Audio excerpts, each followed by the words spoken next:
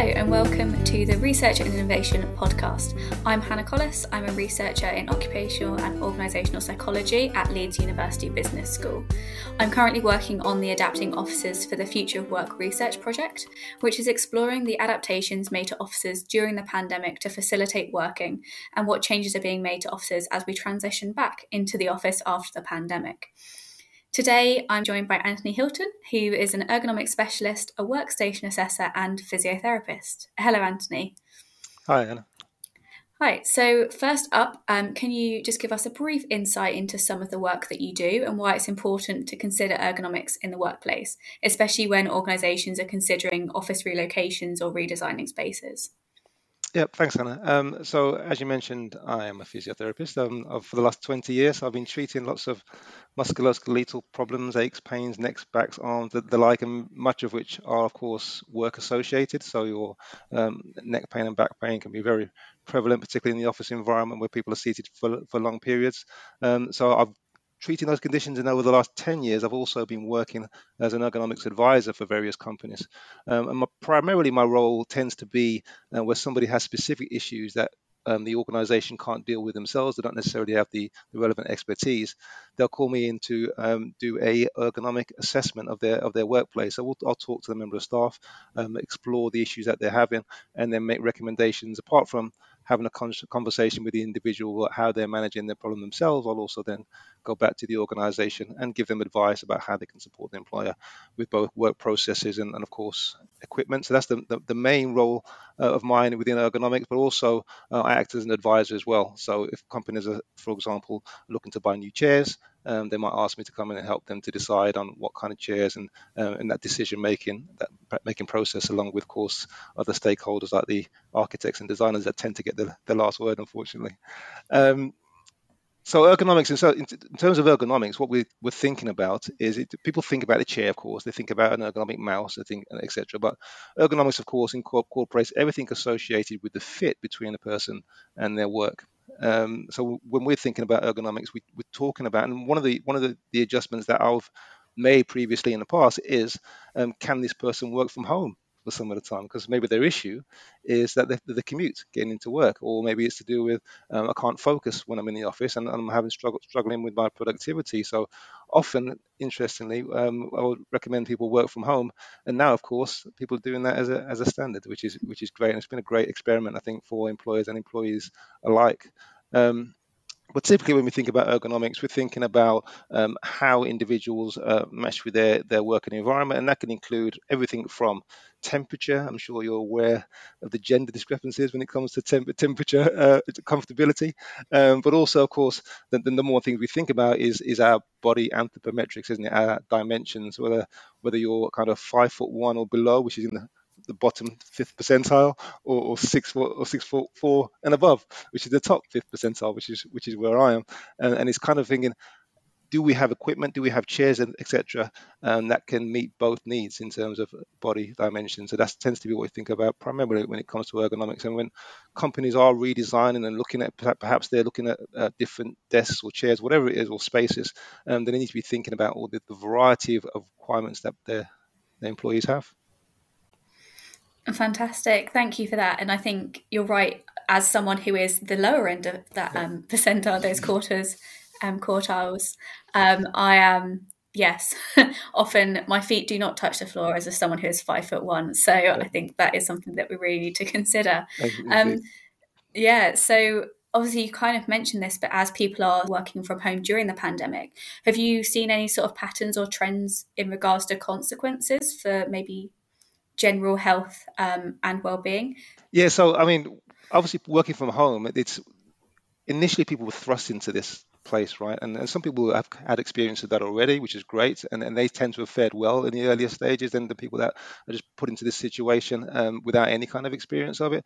And I think the two main issues to think about, there's the postural challenges associated with working from home. In other words, do I have a chair that supports my posture in a neutral position? Do I have a screen that can bring up to the correct height so I'm not leaning over my laptop. So there's the very, and that depends on a number of factors, such as, do you have a space at home that you can dedicate to work? Do you have other people in the workspace that are also using the space? You've got other people using the Wi-Fi.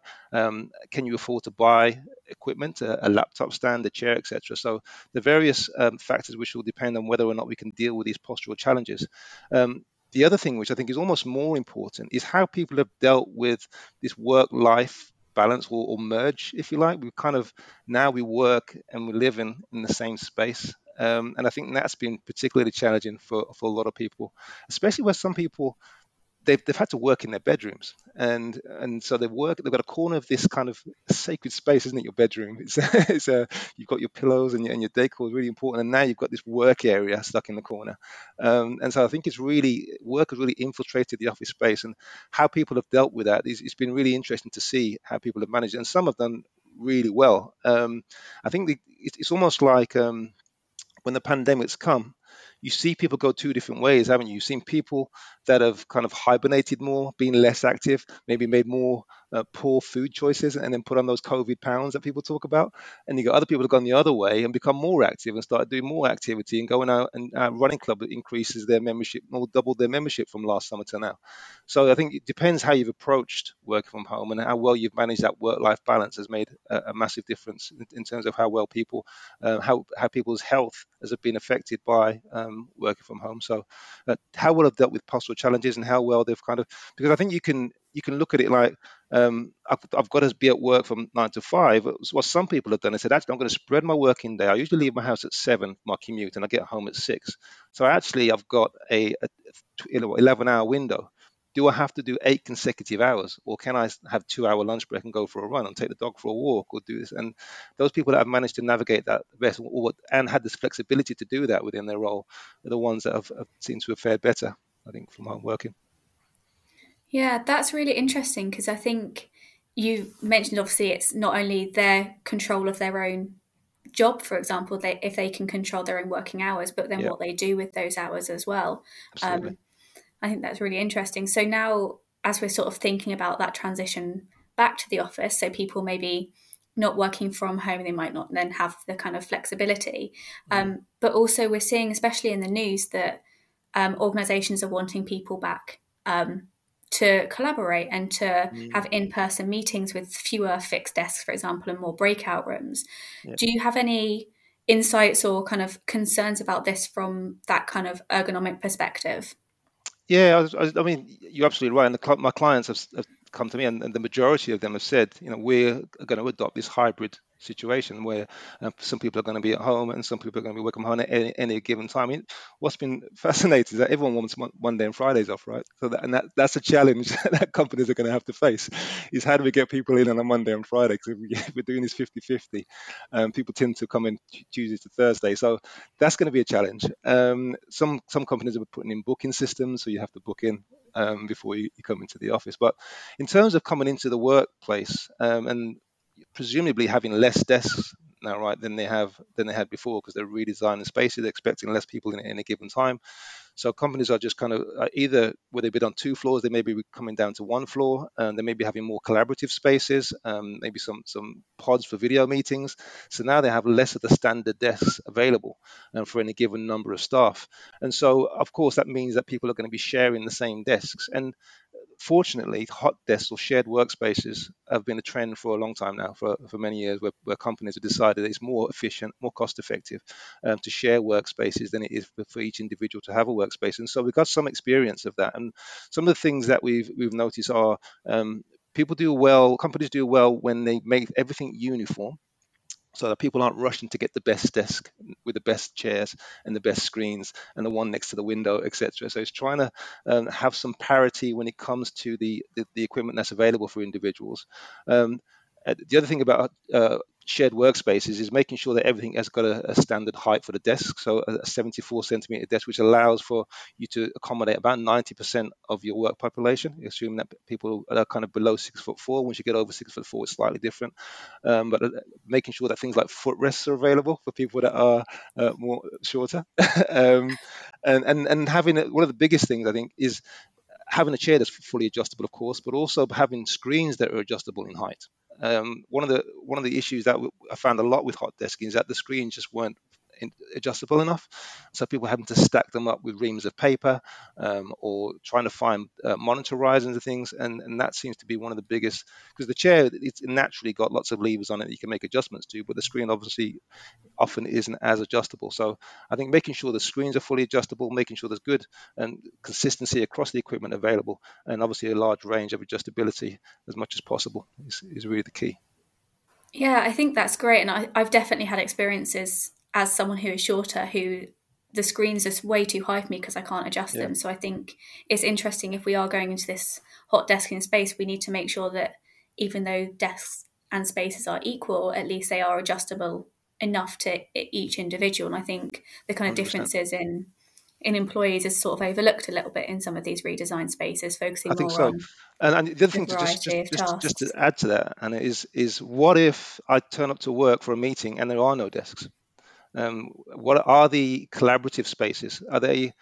Can they be adjusted to allow me to go and work on there, for example? So let's say I have a sofa area with a chair. Is there somewhere I can grab a laptop stand and a separate keyboard and mouse, so then I can set myself up at this kind of maybe not an ideal space, but somewhere I can at least work for a few hours without. Because otherwise, I've made this hour commute or 2 hour commute, whatever it might be, gone to a meeting, and now I've got to go home or find somewhere else to work. And often, I guess people will end up in coffee shops and things, which is not ideal either. So if there aren't a desk available, is there a backup plan? I think that's something that companies probably should consider from an ergonomics perspective. That's really interesting, and that's not something that's really been discussed in the news or any other of the research. So I think that is, yeah, a really interesting perspective on that.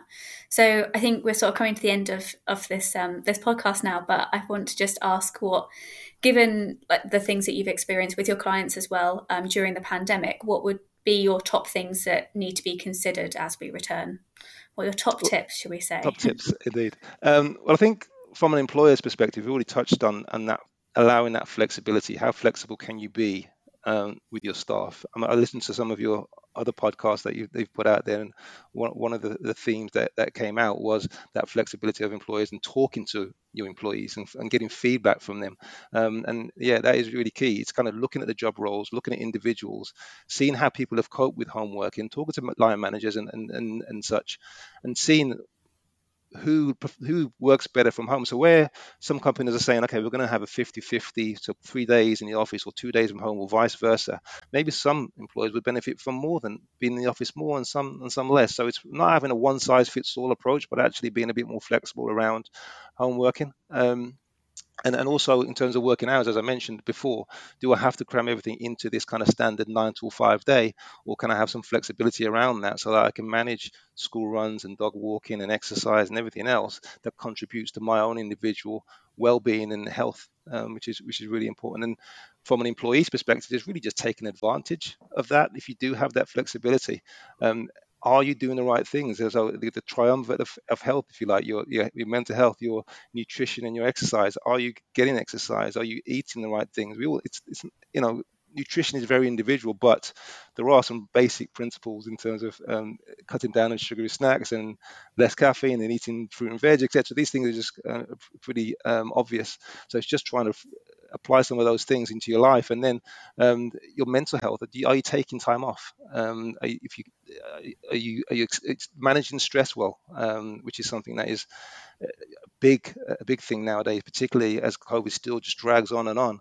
We start to wear people down, and how are you managing that? And are you finding time in the day to do things to deal with that, whether it be a yoga session or some meditation or something like that, or just spending time outdoors, which we know is really good for your mental health. So it's just, as I say, take advantage of that as individuals. And just from the last tip, if you like, from an ergonomics perspective, purely thinking about your postural challenges and workstation setup, I think the number one thing you can do is just to make sure your screen is at the right height. If you think about our postural adaptations, I could adapt an office, a dining chair fairly well.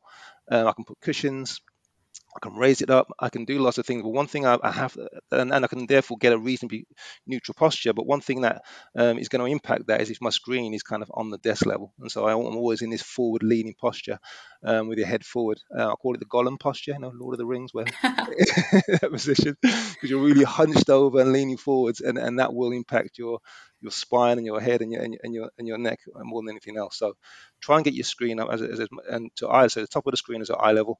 Use separate mouse and keyboard to then operate your screen, and get active. That's the best things you can do. Fantastic. Well, those are some great tips. So I hope people do take them into account, both individually, personally, and also as we're transitioning back to the office as well. So thank you very much. If any of you listeners would like to find out more about our Adapting Offices research project, all details and a link to our project webpage can be found in the podcast show notes. Thank you.